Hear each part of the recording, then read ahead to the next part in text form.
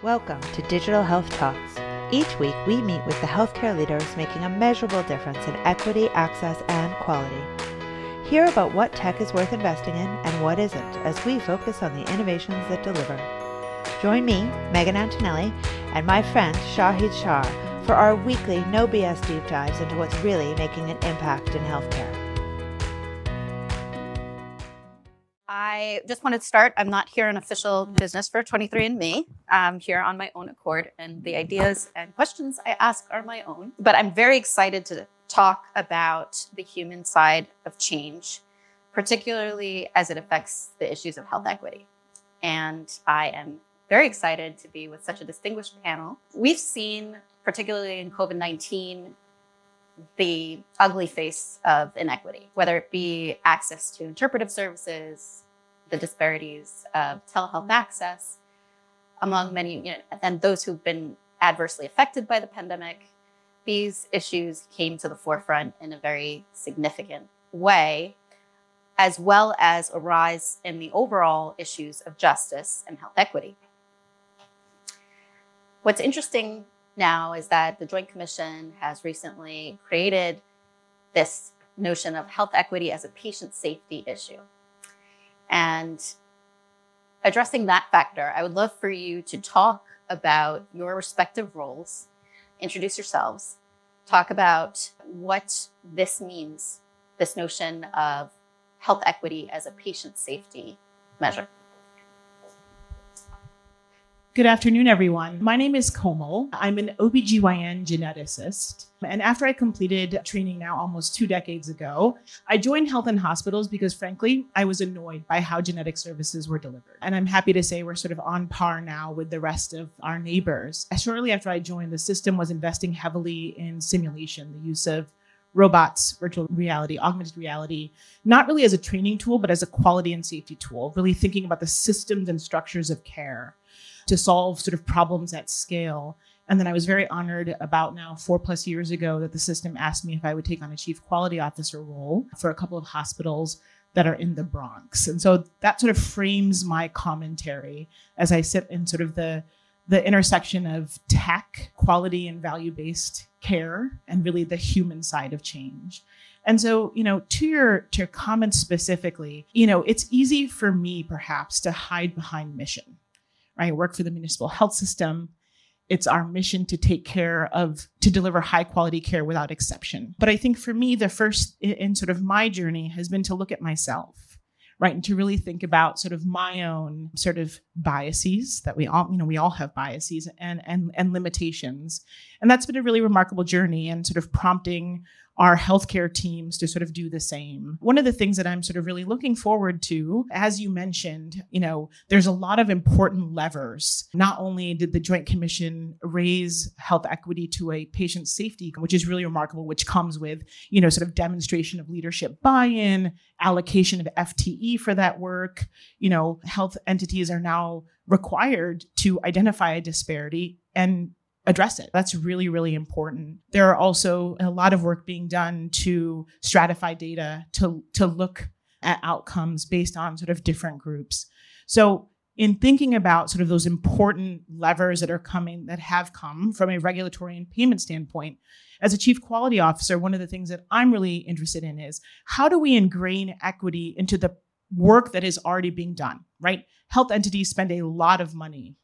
Right, there's a lot of people who work on quality and safety in healthcare.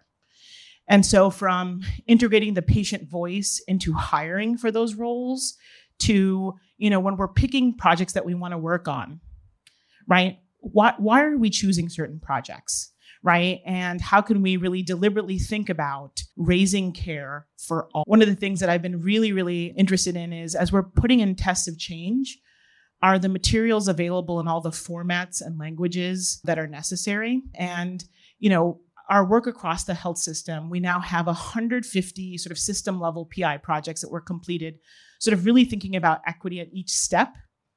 And it's remarkable that if we didn't apply an equity lens, 23% of those completed PI projects, which means high fives, we made awesome change, there have been gains that have been seen. But if we start to look from an equity lens, in 23% of those projects, there was a group that was left behind. So an intervention generated disparity. And so if you don't go looking for it, right, if you don't plan for it and think about upstream in sort of the work that you're planning, you're going to miss it. And so, from performance improvement to event analysis, I'd encourage this entire group, right, whether you're from, sort of building products or implementing products in the digital space, really thinking about, your own sort of practices. And then from design to implementation to tracking impact, how can you ingrain equity at each step? That's great. Thank you so much. Good afternoon, everyone. I'm Shu Li. I'm the Chief Operating Officer for a medical group in New York City called Rendr. So we were formed about 3 years ago, first from 17 founding practices that mainly serve Chinese American patients in the Chinatowns or in the 3 boroughs of New York City. And so 3 years later today, we actually last November, we just joined forces with a similarly sized medical group called Excelsior Integrated Medical Group. So between Rendr and Excelsior, we're now the new Rendr, and we have about 250 providers, PCP focused, multi-specialty. We have 70 plus locations in Manhattan, Queens, Brooklyn, Staten Island. And in 2022, we had more than 1 million visits from our patients. Our patient population is about 200,000. So at this scale, really what we're doing is thinking about how already embedded in our operating model and also the philosophy, our mission is already the consideration for health inequities.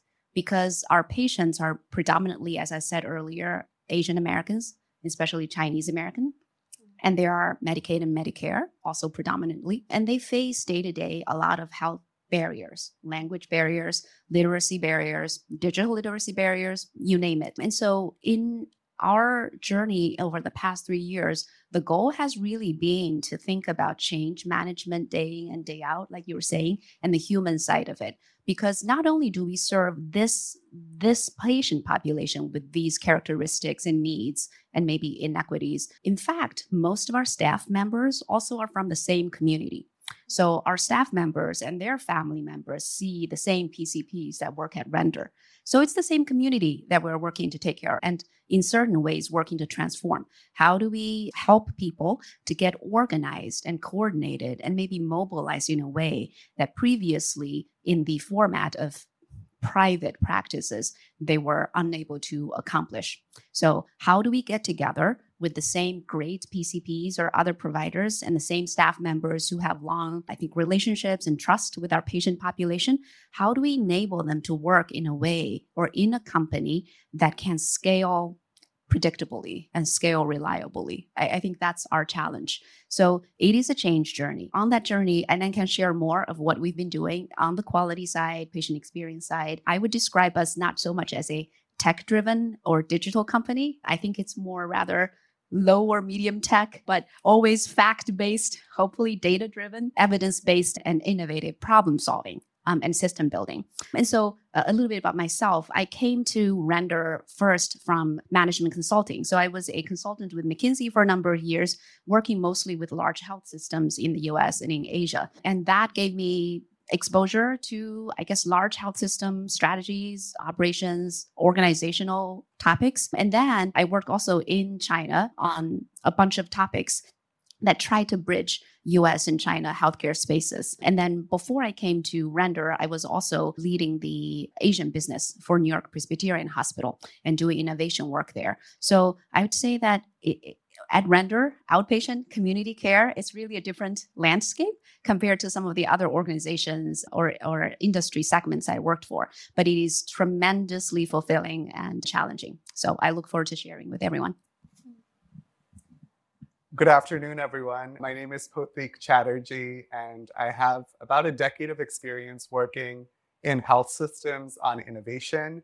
Most recently, I was the head of innovation for LifeBridge Health in Baltimore, Maryland, where we set up an incubator program that focused on health equity called 1501 Health, which is a joint venture between the health system and Care First, Blue Cross Blue Shield of Maryland. So it's a payer and provider incubator program that invests in early stage health technology startups that can really make an impact in the health equity space. So through that program, we invest in minority entrepreneurs that are starting up companies in health technology that can really address gaps in care in the Baltimore community and at a national level as well. And I can talk a little bit about some examples of the startups that have been invested in through the 1501 Health program. Before LifeBridge Health, I worked at Brigham and Women's Hospital in Boston, also in healthcare innovation. And it's been remarkable for me over the last 8 years to see the differences going from Boston to Baltimore, where there's a 20-year life expectancy difference between different zip codes, between wealthier and less wealthier neighborhoods in Baltimore.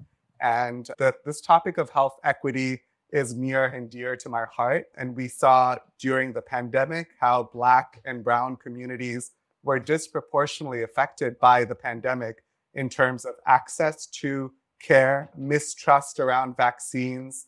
And at LifeBridge Health, we had to take some really creative approaches from 2020 till now that included partnering with Under Armour in Baltimore to create a PPE manufacturing factory during the early days of the crisis when we couldn't get access to masks and isolation gowns for our staff and our administrative employees. So we set up a mask making factory in one of our hospital buildings in Baltimore and got the textiles at cost from Under Armour. And the innovation department trained staff to create 10,000 masks a day and use sewing machines to sew isolation gowns for our staff. Fortunately, those supply chain disruptions improved after a couple of months, but that's one example of creative collaboration between different industries. Another example that I'm really proud of is a startup called LifeBridge Health in Baltimore, Maryland, that started as a mobile app for African-American men and women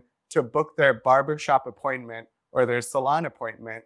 And what Andrew Suggs, the founder of LifeBridge Health, found is that many of these customers had not had a PCP appointment in over 1 year, and they were having conversations with their barbers around their healthcare and about personal topics that they weren't having with a provider. So Andrew came to LifeBridge Health and said, can you help us include PCP information in the LifeBridge mobile app and train our barbers to conduct blood pressure readings in the barbershop itself?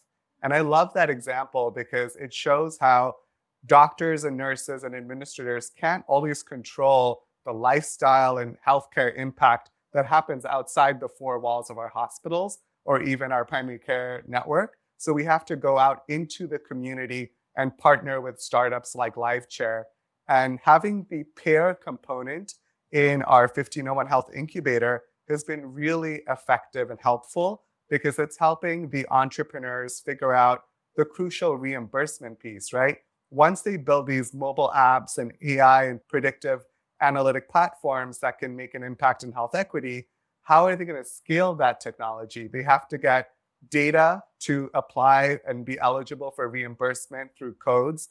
And it's been really helpful to have Care First, Blue Cross Blue Shield advisors and mentors talk directly to the entrepreneurs to help them figure out what's the roadmap, whether it's remote patient monitoring or other areas, and how can they be successful and grow. So really happy to be here and talk to you with this wonderful panel. Thank you so much. I think it's very exciting to see the different facets of healthcare. You're all addressing health equity in very different ways. And what I find unique is that the communities in which you serve are also different demographics with different lived experiences. So I'm going to go around and kind of pick a little bit that we could learn more from your expertise in how you've addressed these issues. One of the issues that comes to the forefront of late is the rise of maternal child mortality. As an OB-GYN in the quality role that you are in, can you speak to how the challenges of health equity have been unique for this population that you serve and how you have mobilized your leadership to address those concerns?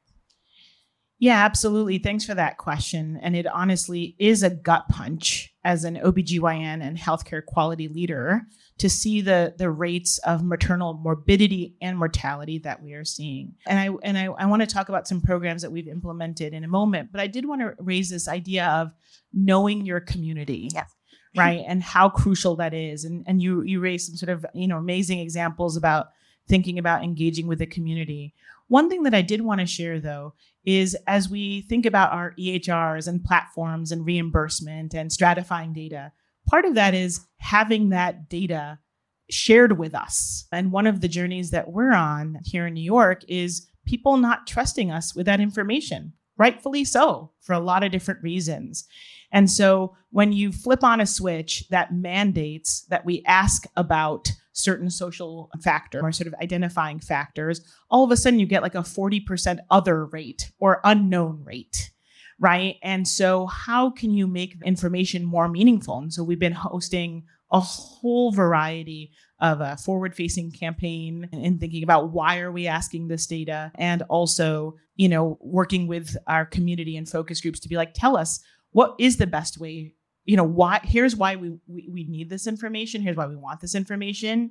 How can we partner with you? What will it take? And I think that's a really important first step in thinking about, well, if we're going to be addressing disparities, we really need to know more about our communities, and they have to be willing to share, right? And we haven't been very trustworthy, and we need to be more trustworthy. Sorry, go ahead. No, I was going to push back a little bit in the sense that, the statistics of maternal child morbidity and mortality have been clarified, right? Yes. And so we understand that there are biases within the system that are not quantifiable. One aspect of leadership is being able to use that data in a meaningful way. And I feel like the healthcare system has moved the needle to the first part.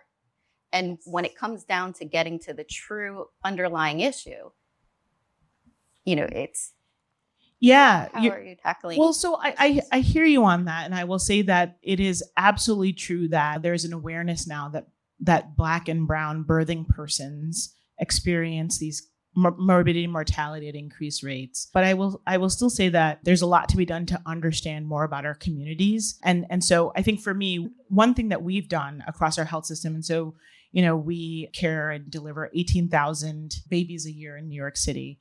The first is sort of having these conversations honestly about not just on a national level, here's the data, but here's our data based on this facility, this area, this community. Because as you mentioned, right, there are micro local environments, even within sort of New York City and Baltimore. And so first is having these honest conversations and, sort of giving people the space to talk about it and not be defensive about it. That takes a lot of psychological safety, right? If we don't have the culture where people can tell us, both staff and patients can tell us where the problems are, we won't be able to fix it.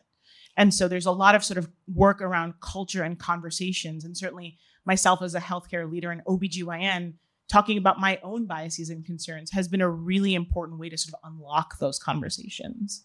I'd like to transition a little bit into your experience, Dr. Li, because you've had quite an extensive work experience working in different Asian communities and now in New York with, Pan-Asian communities. What is it about understanding the community that is so important to health equity? And particularly for the Asian American communities that have suffered increased racism, violence during the pandemic, and resurgence of COVID concerns, like how are you framing health equity in that context? So in our community, as you see, I still wear a mask to most places I go. So fortunately, most of our patients are very health conscious, I would say. And then also they are very vigilant about COVID. So that helped protect most of our patients during the first few months. Rendr was really formed in 2020. And so since then, every year we've had a theme for some kind of transformation projects or unifying projects that we had to do. So 2020 was more just getting the company together to build HR, finance, credentialing, IT. 2021 was really defined by two projects. One was the first quarter, especially first quarter of the year, the COVID vaccination projects. And then later on, quality, especially HEDIS related projects. So for COVID vaccination, I think it was January 1, 2021 that our CEO, so Dr. Richard Park, who was also the founder of CDMD, who led also the forming and operations of Rendr. So he got a call from New York City that said, do you guys want to be one of the first community medical groups to give vaccination. So we said we would. And that just kicked off a frenzy of just getting ready for the vaccine. I don't know if you guys are familiar with how community clinics usually operate, but if you want to standardize and be really rigorous about the protocols of storage and handling, it's actually a lot of work. So we just had to get mobilized very quickly to say, okay, do we have all the equipment we needed? Do we have all the protocols we needed? How do we actually roll out the protocols, the SOPs to all our staff members who probably have not really been hearing much about SOPs in the past? And so in that process, we also try to open up first access to this vaccine in our community. We thought, okay, well, we don't have a unified or integrated EMR. So most of our clinics actually use something called MD-Land. You may not have heard of it, but it is a medical record system that is used actually quite widely in the Asian American, I guess, medical group system community in New York, but outside of New York, you would not see a lot of it. So we don't have an enterprise version of it. It's not integrated. We cannot easily use it to organize the whole Rendr group. So we thought that, okay, we would be respectful of the reality on the ground and let each clinic, each legacy practice, by that we were calling them back then, handle their own patient calls. But we said we would also open up a hotline for people to call. But on day one, we got like 4,000 calls. So we had to turn off the hotline on that day. So we just really had to have a combination of phone calls, emails, web, contact points, and just walk-ins for people to get access. But in that first year, I think we gave 70,000 doses of the COVID vaccine. So protected our community pretty well. And then later on in the year, when we could move on to say, well, what kind of standard workflows can we develop to get better at preventive screening? We also encountered hurdles. So the two most difficult things, or the metrics that we had to tackle, were breast cancer screening and colorectal cancer screening. And I think for reasons that are probably shared in multiple communities, our patients find these to be uncomfortable and sometimes painful. And then also the access to screening or first imaging is limited. So they cannot get spots. A mammogram would be scheduled, say, 2 months from now. So what do? One, we had to rely on the reality that our PCPs were the most trusted health providers and advisors to our patients. And one anecdote I would give is when I first joined Rendr, I visited sites and I often see bubble tea or pastries in the break room. So I said, oh, who was so nice to bring these? They said, patients. Like, what? Patients would bring you this? I've never brought my doctor any coffee. It never crossed my mind even to do so. But such is the relationship in the community between our patients and the physicians. So our doctors are highly trusted. They will tell the patients why it is important for them to get the mammogram, for them to do FOBT or colonoscopy. So that's step one. But then we also had to partner with community imaging centers in each of the boroughs that we operate in and say, can you give us guaranteed slots so that we can schedule our patients? Because we realized that the only way to get the patients to go is that when they leave their PCP visit, their office, we could schedule them right there. If we say, here's the number, go call them, and they'll schedule you, no, that's lost. That opportunity is lost. So we really had to use low-tech ways, shared Excel sheets, basically, to coordinate with the imaging centers to say, here are the 20 slots for that day or those 2 days that we needed to schedule the patients in. So with that, actually, we accomplished a lot. In year one, I think we did so well on, take United Medicare, for example, that we got a 4.76 star on that one. So it's really a lot of data, because I actually have a colleague here, who leads the data team. So it is the data that we pull together from EMRs and payer sources. And then it is also the centralized services that we built at Rendr outside of, or in addition to our clinics, that can do outbound outreach calls. We get the patients into the clinic, and then we just make sure that we also have automated, basically, patient info sheets. We call the pre-visit checklist that lists all the care gaps the patient has, suspect conditions to be assessed, and what the physicians needed to do or the MAs needed to do that day. So when the patients actually come into the office, we hope that every box can be checked for that visit. to ensure that the care is actually delivered. So these are really some of the things we do, but it is really, I said earlier, fact-based or evidence-based. It comes from the reality in respect of the patient's, say, preferences. All the patient educational materials, for example, some of our doctors recorded YouTube videos telling patients how to do a self-COVID swab or how to do an FOBT, use a kit. And we made sure that there is captioning in Chinese, and we made sure that the spoken language of the tutorial is conducted in the most frequently used dialect or language that our patients prefer, or there are different language reasons. And then also whatever education or protocol materials that we send to our staff members, we are also mindful that some of them may not be super fluent in English. So we made it bilingual as well in Chinese so that they know, first of all, they understand what they needed to do. And two, they have the language that they can communicate to the patients in. Otherwise, people may not know what bladder control is in Chinese, Yeah. So yeah. I think that's great. We learned that, having the data and being able to identify a gap of care is one aspect. Partnering with the right clinicians, understanding the role of that clinician in the community, and then empowering access through using all these tools was something else. And then now you have the opportunity to help perhaps people from those communities or leaders who get the problem to make new solutions to address problems. A lot of the challenges are shared amongst the other healthcare systems on improving cancer screening rates and translation. But what are you seeing in terms of the innovation space of solutions that are addressing health equity that are not only about enhancing access to the way the care is given now, but kind of pushing the needle as to how care can be delivered differently in a health equitable way? Yeah, that's a great question. I also just wanted to touch on the maternal mortality question that you asked earlier about concrete ways that health systems and innovation groups are trying to tackle that issue. So at LifeBridge Health, we invested in a startup called Baby Life Advice out of California. That's an online telemedicine platform that offers coaching and classes to new mothers, new couples. And we found that to be really helpful in extending our staffing capabilities because they can offer around the clock online help for our new families, our new parents. And we found that that was helpful in gathering more data and that 91% of the mothers that participated were from the Black community.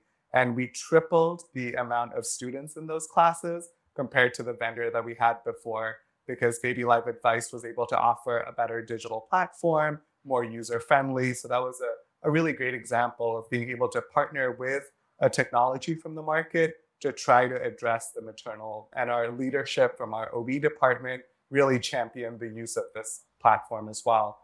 In terms of what we're seeing in the innovation space about really innovative approaches that go beyond access, I would say one area that comes to mind is leveraging value-based care contracts to really incentivize health systems and payers to address gaps in care, particularly around chronic conditions. So an example I'll provide is a startup from Washington, D.C. called Rise Health, RYSE, that focuses on type 2 diabetes patients. And they use a hybrid approach. So the patient will start off with an in-person visit with their PCP and then with an endocrinologist. But after that, they will be enrolled in a mobile app that coaches them around their diet, nutrition, exercise, medication. And that hybrid approach they've been able to perform an improvement in reduction in clinical A1C levels for those type 2 diabetic patients. So now the work that we're doing with Rise Health and 1501 Health is figuring out how do we pay for the use of this new online coaching solution, right? Because we can't just keep adding these bells and whistles into the employee health plan, for example. LifeBridge Health has 13,000 employees. If we wanted to offer Rise Health to our employee patient population, we have to figure out a way to fund this. So what we're exploring is looking at our value-based care contracts in Maryland and seeing that if Rise Health is able to meet some of our performance targets in our contracts, then it's a win-win, because then we get savings and then we can use that to fund the use of this technology and this innovation. Another example of innovation that I think is really exciting is around the use of virtual reality. And there's a company called Li that has come up with a VR headset that creates a relaxing, calming environment for patients with anxiety and also patients that have opioid dependence to help them reduce that dependence. So the VR headset will track the biometrics of the patient or the customer, and the environment that they view will change depending on the heart rate and the other metrics picked up by the sensors. I think that these types of solutions can have an impact on health equity depending on what patient populations they focus on. And the founder of this company, Celine Tien, is from the Asian American community in California. So I think as leaders involved in health systems or incubators, it's really important to invest in founders and entrepreneurs that have that health equity mindset as they're designing the solutions. I think that's well said. And I think I'm going to push a little bit back on that aspect as well, because there are health systems, we have seen an interesting moment in our economy, right? The health systems have been completely burdened almost to the point of collapse financially, addressing COVID needs, and then the rise of big tech. And now potentially, we'll see what happens with tech. A lot of the solutions that are built in tech are solutions to problems that we don't have. But they sound really good. And most doctors would probably want to try some of these things. But the question is, if in a value-based system, you're having to share those funds with the core functionalities of the health, what is currently being operated. It's not new funds, it's better management of those funds. So how do one is perhaps representation of the founders who understand the problem better, but from your perspectives, how are we addressing the underlying causes of health equity and not just creating solutions, maybe data-driven models or new task committees or whatever it may be, but things that aren't getting to the heart of equity? I really appreciate that question.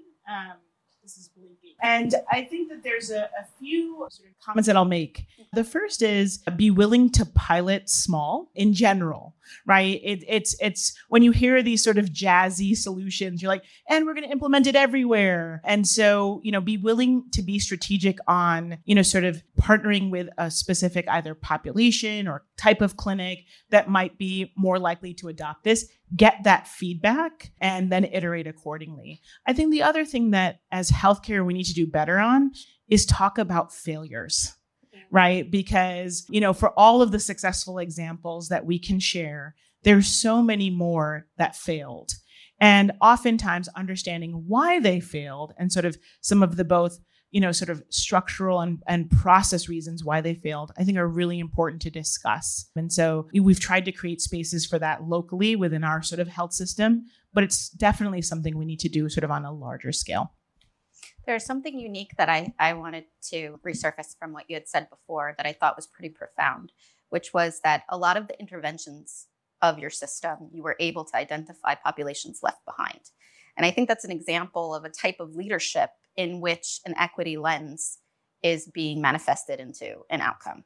Can you guys comment as well in terms of how do we move past, prefix solution-based approaches to health equity and really get to the underlying cause? Maybe I'll take a stab at that first.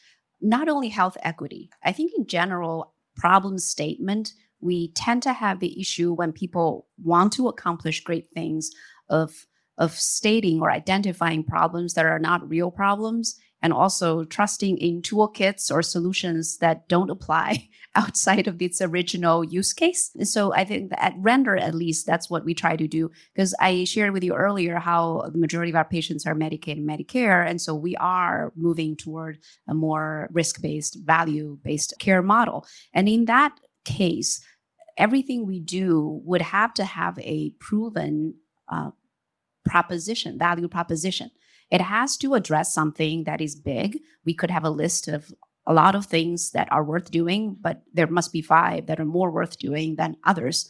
And then the next thing is, what do we do to actually solve that? An example I can give, which might be a rather complex one, is how CAHPS has become an increasingly important piece of overall quality and also payment for Medicare. And so with so many Medicare patients, we are also challenged to say, how do we improve continuously access to care, shorten wait time, increase or improve coordination of care, improve provider-patient communication, et cetera. In fact, we do extremely well on most of these things for the reasons that I explained earlier, but wait time is really something that we cannot tackle. In the high volume environment that we face, sometimes a PCP a day would see 50, 60, or 70 patients. And we also allow a lot of walk-ins because, again, that is considering the patient needs. In our community, 1, patients may not have the habit of making appointments. 2, they would want to come when they have an acute episode of something, right? And that is usually beyond scheduling. And then 3, they may be working in jobs that don't allow them to schedule ahead of time. They don't know when they'll be available. So our offices are usually open 7 days a week, 9 to 5, for example. That takes care of a lot of the urgent care needs. So our patients don't have to go to urgent care ERs or going to the hospital. So that's what we do. But then the flip side of that is the wait time. Okay, so I have been working with my colleagues to tackle wait time forever. How do we do it? Oh, okay, well, if the daily volume for a PCP can be lower than 40, then maybe they have a better chance of keeping wait time under 15 minutes. But then, no, we can't control that. And how do we do it? And so sometimes, just as an example to that, I'm just thinking, is wait time a real issue, right? I know CMS says it is. NCQA would say it is. And to patients, they would also reflect in their comments in our patient surveys that they don't like the wait time. But at the same time, if the cost of that, or maybe if the flip side of that is access, or if the flip side of that is patients complain about wait time all the time, but then they still remain tremendously loyal to the same PCP, thinking this is the best person to take care of me, would that actually justify the wait time? I'm not saying it's justifiable, obviously, but I'm just saying that which is the bigger issue here? So I think we are faced with this choice very often. I think it's interesting implying, I'm not sure if this is exactly correct, but feel free to correct me, it's that there might be differences in different communities on what the perceived priority is. And that access may be more important than wait time in some communities. And we have to be able to do that. Okay, last, and then I'll open up for questions. We have 5 minutes. I'm sure you've seen a lot of pitches, some good, some bad. What are the good ones that get to the core of health equity issue? Yeah, to answer your question about how we get to those structural causes of health equity and improving outcomes, I think that innovation doesn't always have to involve complicated technology. It can also involve just a creative redesign of the approach. And one example that I can think of from the pandemic is where we started a mobile clinic program at LifeBridge Health to go out to apartment buildings in West Baltimore and deliver COVID tests in the apartments or the common areas of different buildings, because those residents may have had transportation barriers or mental health issues or addiction issues that made it very challenging for them to go to the drive-through testing areas that we set up near our hospitals at LifeBridge Health.